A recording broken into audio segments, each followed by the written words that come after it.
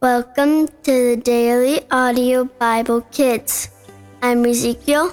And I am Brian, Ezekiel's daddy. Hi. Hi. How you liking it getting dark early all of a sudden? Not me. Not for me either. I don't like these short days and it's dark so soon. Yeah. But what I do like is listening to you read the Bible. What do we get to read today? Today we're reading in the Good News Translation. We're reading the New Testament in a year. And we're reading Hebrews 9:1 through 10. Earthly and heavenly worship. The first covenant had rules for worship and a place made for worship as well. A tent was put up, the outer one, which was called the holy place. In it were the lampstand and the table with the bread offered to God. Behind the second curtain was the tent called the most holy place.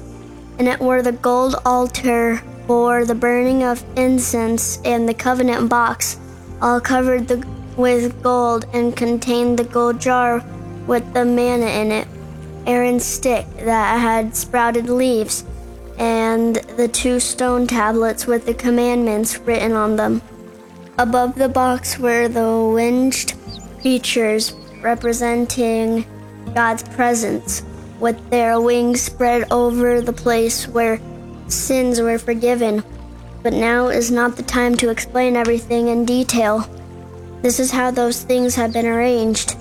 The priests go into the outer tent every day to perform their duties, but only the high priest goes into the inner tent, and he does so only once a year. He takes with him blood which he offers to God in behalf of himself and for the sins which the people have committed without knowing they were sinning. The Holy Spirit clearly teaches from all these arrangements that the way into the most holy place has not yet been opened as long as the outer tent still stands. This is a symbol which points to the present time. It means that the offerings and animal sacrifices presented to God cannot make the worshipper's heart perfect, since they have to do only with food, drink, and various purification ceremonies. These are all outward rules, which apply only until the time when God will establish the new order. Good job. So Hebrews, that's the book we're reading right now. I remember telling you when we were starting, Hebrews is written to Hebrews, Jewish people. And so Hebrews is going through kind of all of the Jewish customs, all of the rules that we read in the Old Testament. And Hebrews is ultimately leading us to understand that there is a high priest. There's a permanent high priest, and his name is Jesus. And now we can go into his presence. Like, we don't have to go in behind a curtain to see Jesus or talk to Jesus. We don't have to go behind a curtain, sacrifice animals so we can talk to God. Jesus is our high priest, and we can go into his presence whenever we want, and he is always in God's presence. And that's what we're being taught here.